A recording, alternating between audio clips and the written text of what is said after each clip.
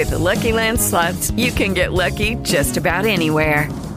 This is your captain speaking. We've got clear runway and the weather's fine, but we're just going to circle up here a while and get lucky. No, nothing like that. It's just these cash prizes add up quick. So I suggest you sit back, keep your tray table upright, and start getting lucky. Play for free at LuckyLandSlots.com. Are you feeling lucky? No purchase necessary. Void where prohibited by law. 18 plus terms and conditions apply. See website for details.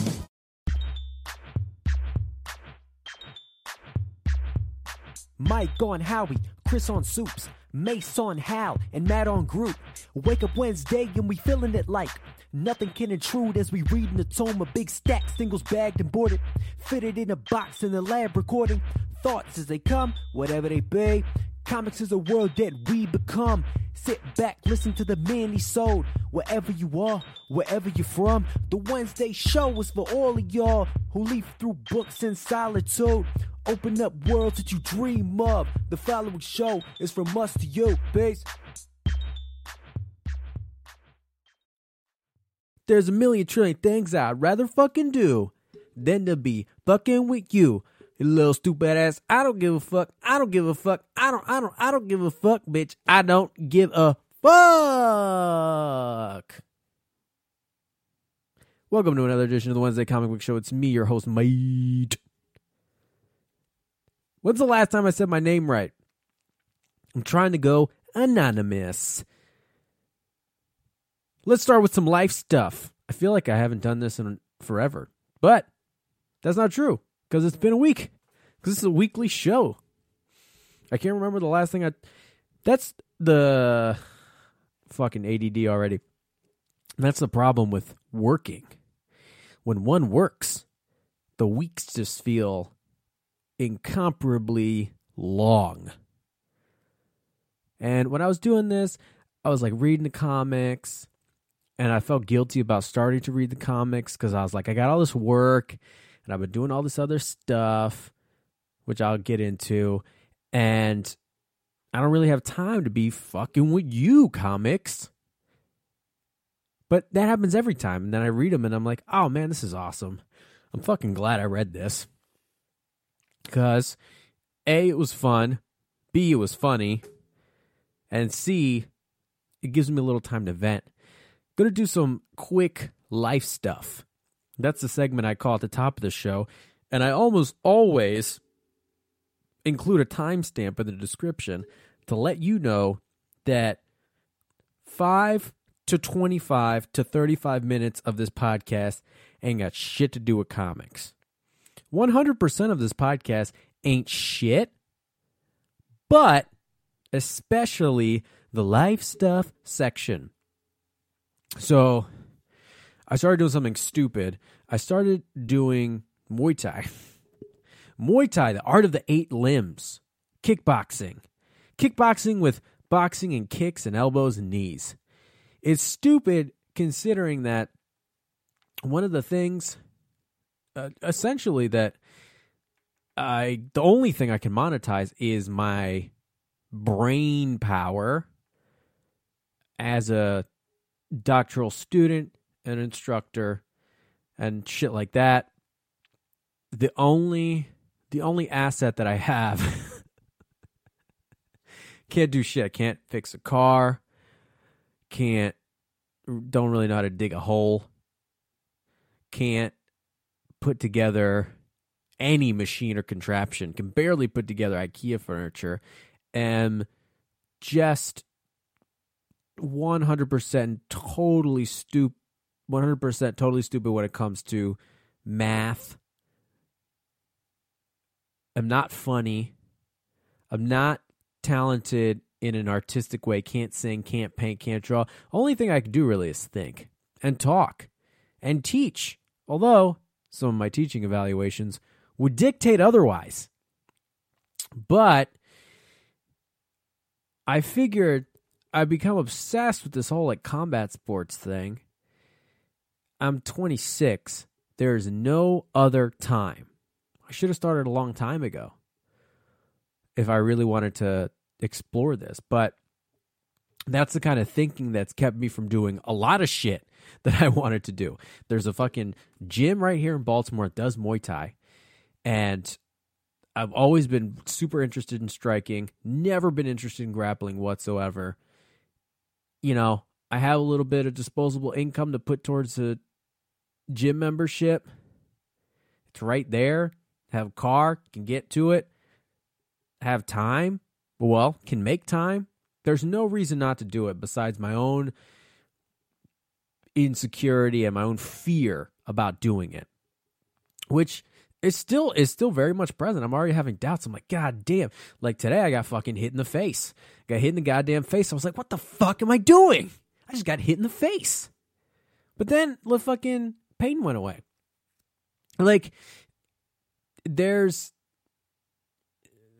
a lot of apprehension to doing something because of the negatives, but then didn't weigh the positives at all.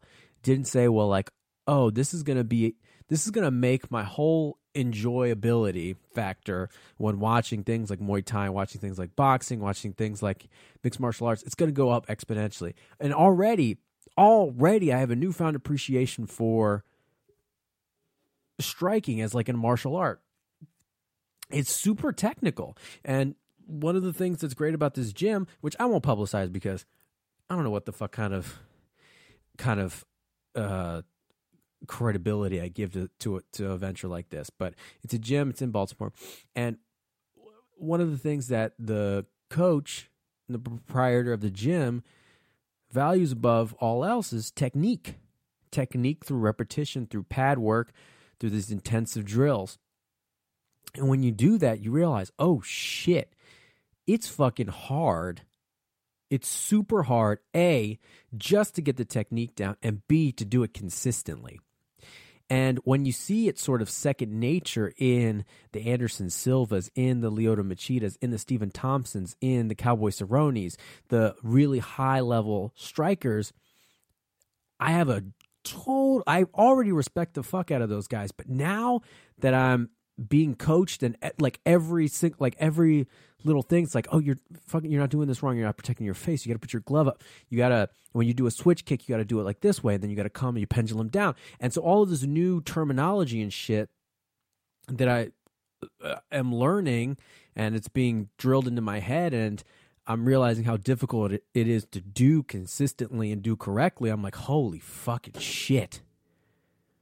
I knew those guys could kick my ass, but it's not even like, now I'm like so fucking green in this shit, and my technique is all dog shit. Whereas before, when I would just shadow box, and I shadow box a lot, I'm not terrible. Like, I'm not coming at this from zero. Like, I hit pretty hard because that's the only thing that I would do to exercise, would be like shadow box and doing my own drilling, exercising, learning on YouTube, which, come to find out, is not learning. So, yeah, it's just this totally new, and I'm obsessed with now the technique. So I'm like doing it in the office. I'm like, all right, 1, 2, 3, kick, 1, 2, 3, switch kick. Okay, so if I got a pendulum down, I got to put my foot here, and then the stance in Muay Thai is all weird. It's fucking awesome, and I've only done it twice. I can't wait to get back there. They're not even open on Wednesday, so I got to wait till Thursday. This whole time and be thinking, like, I'm going to get rusty. I'm going to forget everything. But it's cool to have, like, something that you look forward to doing. And that's why I make time for it. But I still have the apprehension. Every time, both times that I've left with this intense, well, not really joy, but this just like this feeling of, all right, that was awesome, but I did all of these million things wrong, and I gotta get better. I gotta get better. I gotta get better quick. And I don't know why I have to do it quickly. I don't know why I can't just take my time. But in my mind, I'm like, fuck. Okay, like it's just the idea being that I don't know how to strike technically. So if shit was about to pop off, this is how fucked up my brain is. Like, if shit is about to pop off, I thought before that I would be able to defend myself. But right now, I'm realizing that I haven't been doing any of these techniques correctly. I haven't even been throwing a jab the right way. All right, so now I know how to throw a jab the right way, but now it's the question of throwing a jab the right way every single time and throwing a hook the right way every single time. And the other thing is, and this is a fucking whole goddamn revelation. I didn't even know it was weird because I'd only been shadowboxing by myself. I'm a southpaw. I lead with my right leg, which usually means that the person is left-handed. I'm not left-handed. I'm right-handed. I'm just a fucking weirdo. And when I told the coach I was a southpaw, he audibly was like, And then when he introduced me to the class, he was like, this is Mike. He's a southpaw, so fuck him. This motherfucker, every time you hold mitts for this dude, you got to change everything up and do it backwards and shit. Now no one, and there are some motherfucking people, and maybe it's because the new guy, and I don't know how to hold mitts, so I had to hold mitts for them, and they don't want to fucking deal with me, which is totally understandable, but I have a feeling some of it has to do with being a southpaw, and people are like, fuck that shit, I'm not turning my fucking shit around just for this dude. There's 15 motherfuckers in here to do orthodox. Fuck this dude, I'm not doing this shit. So the people who have helped me and held pads for me, I appreciate it. And you can tell in their heads, they're like, oh, fuck, I got to turn everything around because this motherfucker is goofy. And I keep calling it goofy because now I'm sidetracking so hard because in skateboarding, they have an orthodox stance and a goofy stance. And so instead of saying southpaw, I say goofy because I played Tony Hawk Pro Skater once. But yeah, that's the thing, and I'll probably talk about it more. Another thing that I did want to talk about, UFC Denver, there wasn't much to talk about except that I'm in love with Valentina Shevchenko because this woman is like 56-2 in Muay Thai, and she beat Juliana Pena with an armbar, a fucking armbar on the ground where she was supposed to get her ass dominated by Juliana Pena. And then because I started doing Muay Thai and I was getting geared up for it, I watched a lot of Valentina Shevchenko videos on Access TV or on YouTube presented by Access TV, and it was fucking crazy how fucking badass this woman is. She was throwing wheel kicks, knocking bitches down and fucking people up, check hook, switch kick, knees out, just a total fucking barrage of just limbs flying through the air and just knocking bitches down. I am in love with Valentina Shevchenko. And I was watching it with my girlfriend who was like, fuck this little white bitch. I want Juliana Pena to win. I want that one to win. She's hot. I like her, and this one looks goofy and ridiculous. And then the fight started, and at the end, she was a fan of Valentina Shevchenko. She just has that allure to her. I don't know. It was crazy. And then watching Cowboy Cerrone get knocked out was fucking rough. Yeah, watching him get knocked out twice was even rougher. I'll just leave it at that. Then another thing, WWE Royal Rumble. What? I don't watch WWE. Well, yes I do. I guess now I do. So one of the things that all my friends who have been on many podcasts before like to do is watch WWE, and I had no fucking clue. I had no idea. So we were watching the Royal Rumble, and at first, watching the preliminary matches, then there were a bunch of title matches, and God, I'll probably not get many of these names correct, but there was a Kevin Owens, Roman Reigns match. There was, what the fuck was the other one? AJ Styles, John Cena match. It was progressive. So, it started, I think it was Charlotte versus Bayley. So this is for the women's championship. And I was lukewarm about it. I love Charlotte. I saw Charlotte win the belt off Sasha Banks. I actually watched that at SummerSlam. And I like her, but it's watching fake fighting is super difficult because they'll be in submissions, and I'll be like, all you have to do to get out of that is turn around. Like, that person is doing nothing to you. There's no leverage. They're just holding your foot. Like, just turn around. And that happened throughout the night, but increasingly, what happened to me was I saw that happen. For instance, the AJ Styles submission, where I go, hey, John Cena, turn around. And then he did. To my fucking, like, extreme delight. When John Cena reversed AJ Styles' submission, I was fucking over the moon. And then it was just about just taking it as what it was. It's a bunch of dudes in there. They're not really fighting, but, you know, they're doing this, like, incredible athletic shit. So by the time, like, increasingly up through the matches, you got Charlotte versus Bayley. It's like, okay, I get it, but this is still bothering me. Like, you can't focus with all this shit happening. And then you had the one where Jericho was suspended up in the air. That was the Kevin Owens Roman Reigns fight. And then he goes through a fucking chair pyramid, and then this big motherfucker comes out and starts wrecking dudes up. Roman Reigns loses, and that's great because I hate that motherfucker. And then the AJ Styles John Cena matchup was fucking fire. And then when he did the F5 twice to finish the match, I was like fucking wilding out. And I had no idea that was capable, that I was physically capable to wild out watching wrestling.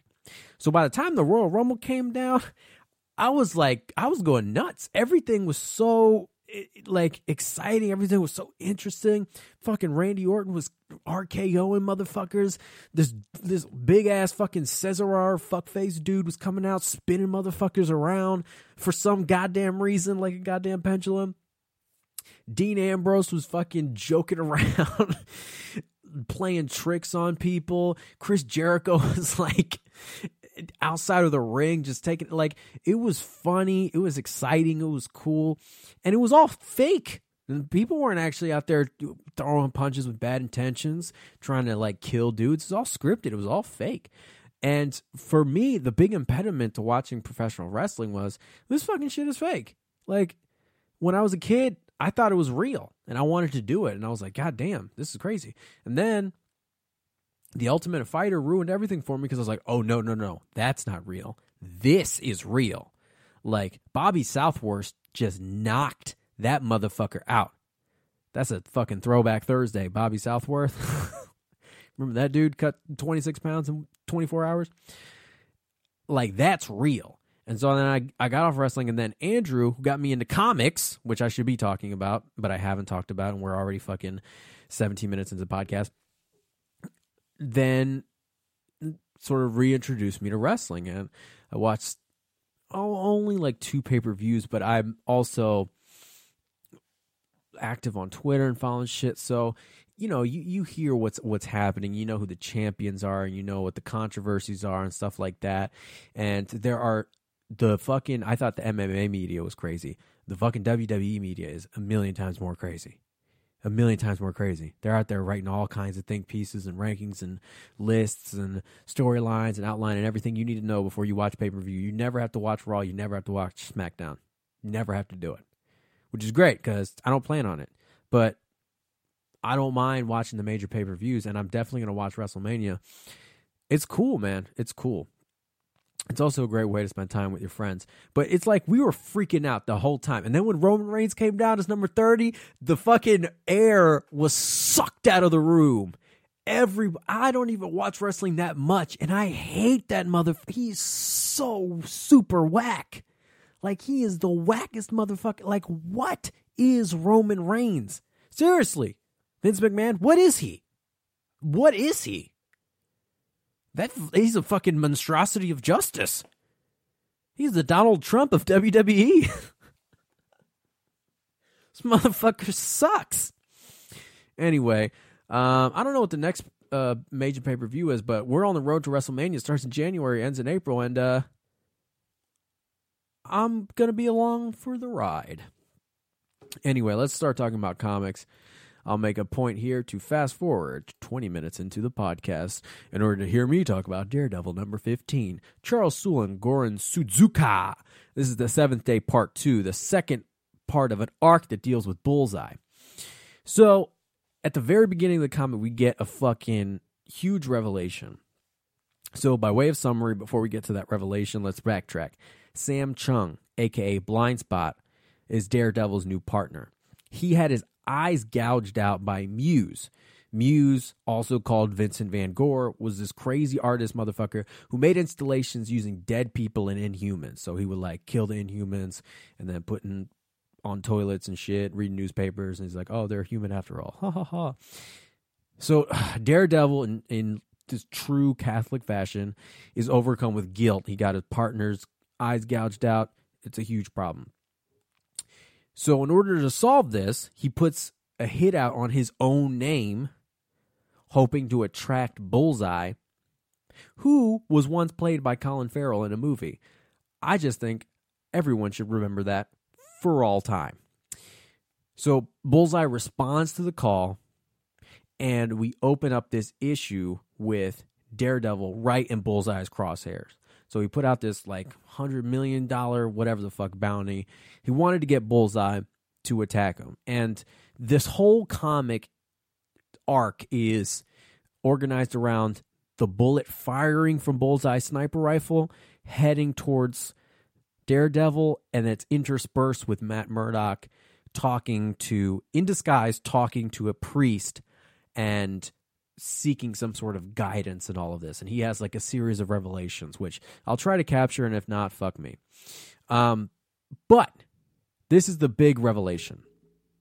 The revelation in the beginning lies in why Daredevil wants to find Bullseye. It's because Bullseye has this serum that can duplicate Daredevil's powers of enhanced senses. So basically, Daredevil wants that serum so Blind Spot can have a somewhat productive life after being blinded, and it's all Daredevil's fault, Catholic guilt, blah, blah, blah. So as this bullet is coming down, we cut to Matt Murdock talking with his priest. He's wallowing in guilt. He's seeking repentance. He's doing it in disguise because he's not ready to like fully face all of the implications of his actions. So as he's talking to this priest is talking about like perfection and the fact that the world's not perfect, but we want it to be. And why would God make a world that's not perfect? Blah, blah, blah, blah, blah.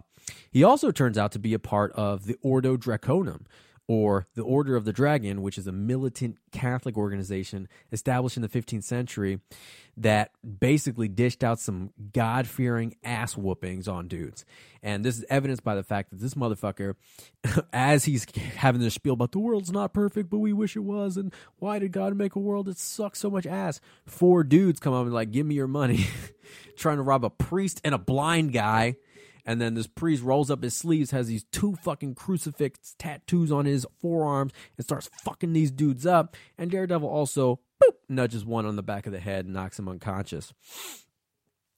So this is all happening as like the fucking bullet is traveling closer to Daredevil, and cut to the priest, and then cut back to the bullet, and cut to the priest, and then cut back to the bullet, and Daredevil then realizing, oh no, I didn't call Bullseye because I wanted this serum. I wanted him to kill me.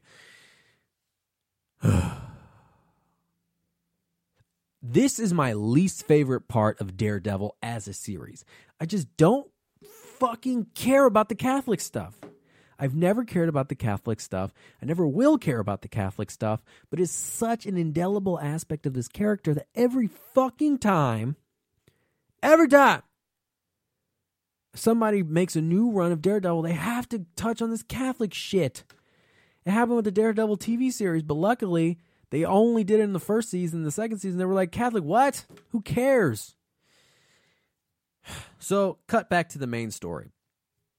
And this is how that bullet traveling through the air ends.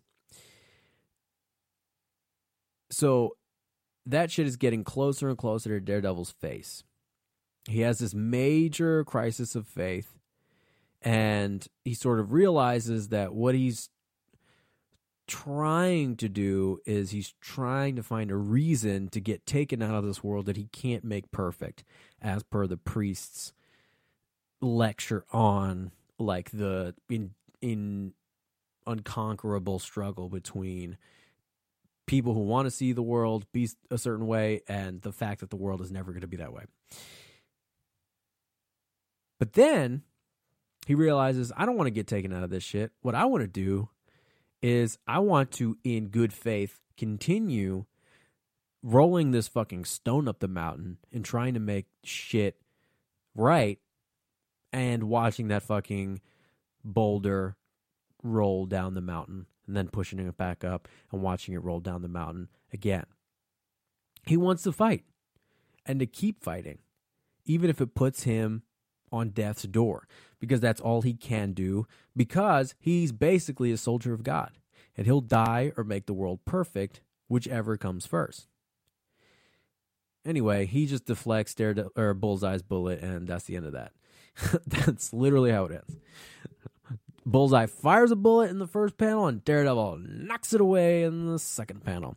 Although Bullseye cannot miss, right? That's the whole thing about Bullseye. So he deflects it, kind of. He still gets scratched by the bullet, because we have to keep that, like, fucking Bullseye. It's like, it has to be that way. It has to be that way. Bullseye can't miss. If he misses, it's like Goldberg losing. As soon as he lost, we didn't give a fuck about Goldberg. Goldberg is invincible. He lost? Fuck Goldberg. Bullseye can never miss. He missed? Fuck Bullseye. Although he's probably missed in other comics and shit like that. Epilogue. So that happens. Daredevil gets True Serum from Bullseye. He has that whole moral conundrum and that whole faith-based travel through his own brain and shit. Epilogue is, so Daredevil, having retrieved the serum from Bullseye, goes back to Blind Spot's hospital bed to administer it to him. Remember, he was at the hospital in the last issue when we left him. When he gets there, he finds that Blind Spot's mother checked him out of the hospital. He's fucking pissed. He's like, well, how could you let him leave? He's blind, blah, blah, blah, just this and this and this and this. When he realizes that Blind Spot's mother is the one who took him out, he calms down. He sort of changes his demeanor, and he just leaves the hospital. And I think what we're supposed to get is that he realizes that he can't be out here dictating what is good for this kid and what is bad for this kid. That's not, like, he can't dictate what happens to Blind Spot just because he feels bad.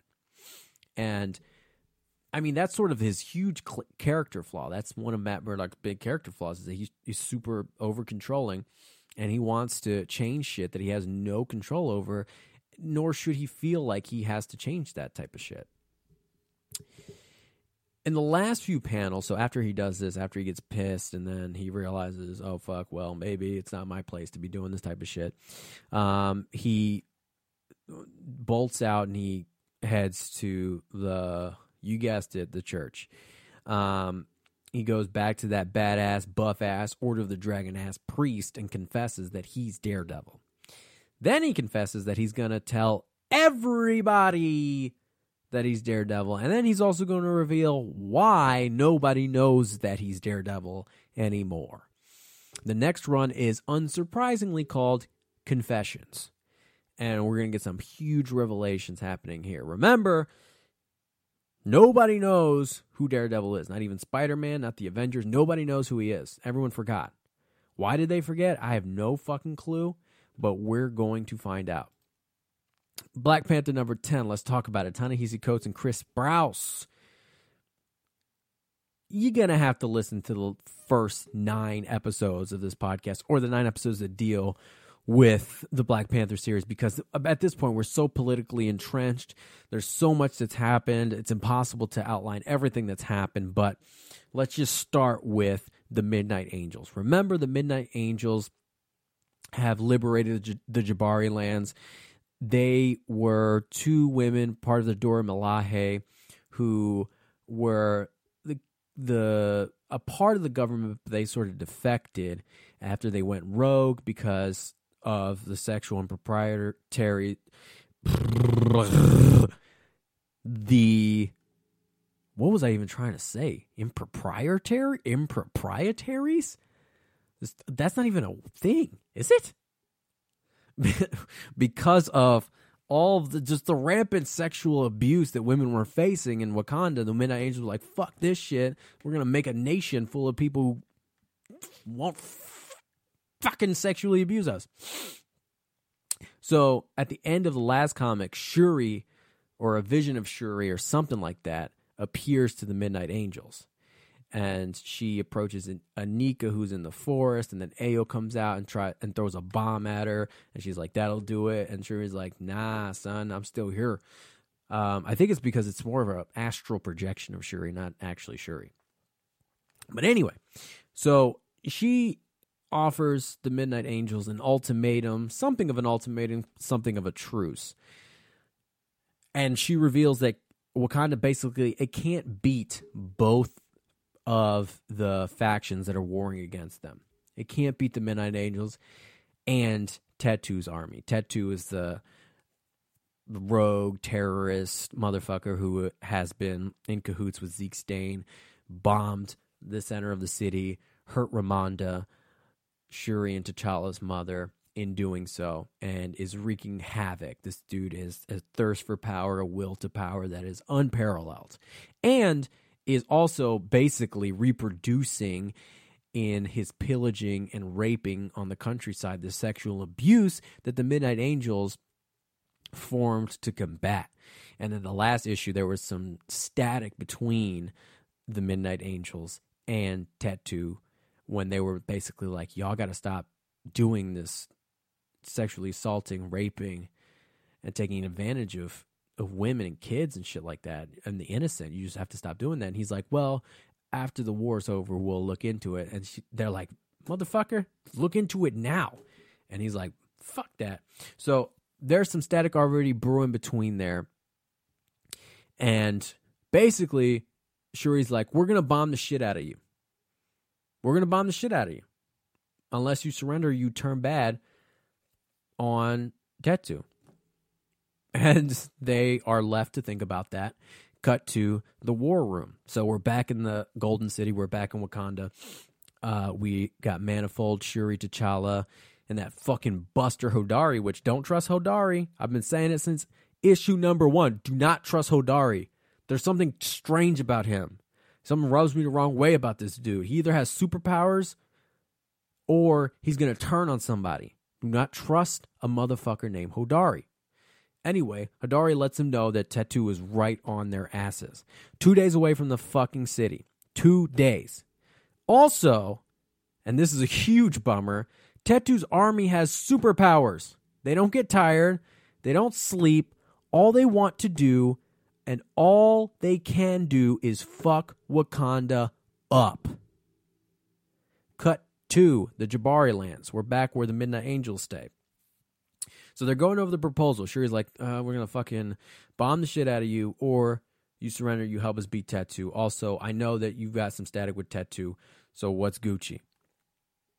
There's something appealing about the proposal for the Midnight Angels, because basically, in approaching the Midnight Angels with what essentially is a truce, even if it's a harshly worded truce, the throne, the governing body of Wakanda, basically recognized the angels as something resembling a nation, or something at the very least resembling an organized governing body with which they could negotiate.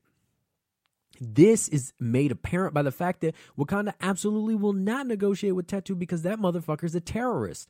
They're not going to at all give this motherfucker a seat at the table, because he will blow up the table. This motherfucker will blow the table up. So in a weird, kind of bizarre way, the ultimatum from Shuri legitimized their whole movement, because what they're trying to do was they're trying to build a nation. And then you got another person who's representing a nation, who is the queen, former queen, current queen, I'm still unclear, of Wakanda, coming and being like, well, we'll negotiate with the Jabari lands. The what? Oh, you mean our country? Nice. We have a country. So they're mulling over it, but things seem to be on the upswing. Cut back to Changamira, a.k.a. Dada, a.k.a. Baba. Not Dada. Dada something different. Baba. a.k.a. the badass intellectual dude who teaches at the university and is always trying to give motherfuckers books to read and shit. He's also the political revolutionary who, in many ways, influenced the thought of Tetsu, the motherfucker who's about to blow up Wakanda. So basically, he and T'Challa sit down for a little talk. And by little, I mean it's long as fuck. And you have to read it to really get the depth of what they're talking about. But let's just go with plot-wise what it does. Plot-wise, T'Challa wants this dude on his side so Tetsu doesn't fuck up the city. It's a huge symbolic victory. People are quoting this motherfucker in the streets. People are quoting Baba, Changamira. They're quoting this motherfucker in the streets and his revolutionary practices because they're mad at the totalitarian state of Wakanda. They're not happy with it. And it would be a hugely symbolic victory for him to get on T'Challa's side. This is like a lot of high-level, sophisticated political maneuvering that's happening here. Cut to Anika, the Midnight Angels. She FaceTimes Tetsu. And she's like, this alliance? It's over. We don't fuck with you. You little stupid ass bitch. We ain't fucking with you. Cut back to Wakanda. So it's unclear whether or not Baba, a.k.a. Changamira, a.k.a. badass intellectual dude, a.k.a. lover of Edmund Morgan and the American slavery paradox. It's unclear whether or not that dude is going to side with the Wakandan throne or at least denounce Tetsu and the fucking rebels. But it is clear that the Midnight Angels aren't going to join Tetsu in fucking up the city. So, at the very least, we got these badass women. We don't have to deal with them. We just have to deal with the army that doesn't ever get tired, doesn't need food, doesn't feel pain, and doesn't give a fuck about anything except fucking us up. So, let's fight them. And that's where the comic ends.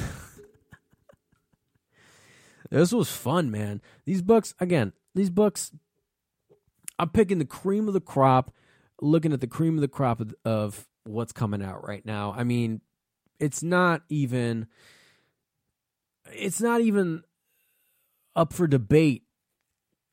Like Batman, Tom King's Batman is fucking amazing. Ta-Nehisi Coates' Black Panther is fucking amazing.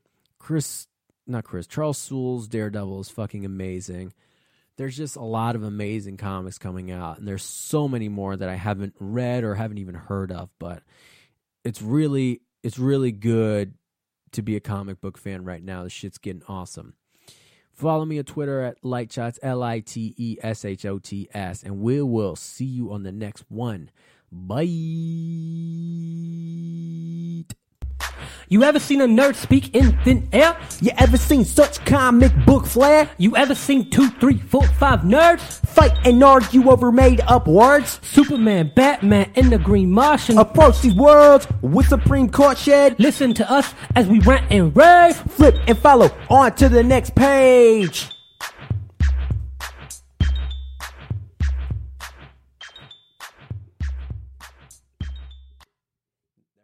Lucky Land Casino, asking people, what's the weirdest place you've gotten lucky? Lucky? In line at the deli, I guess? Aha, in my dentist's office.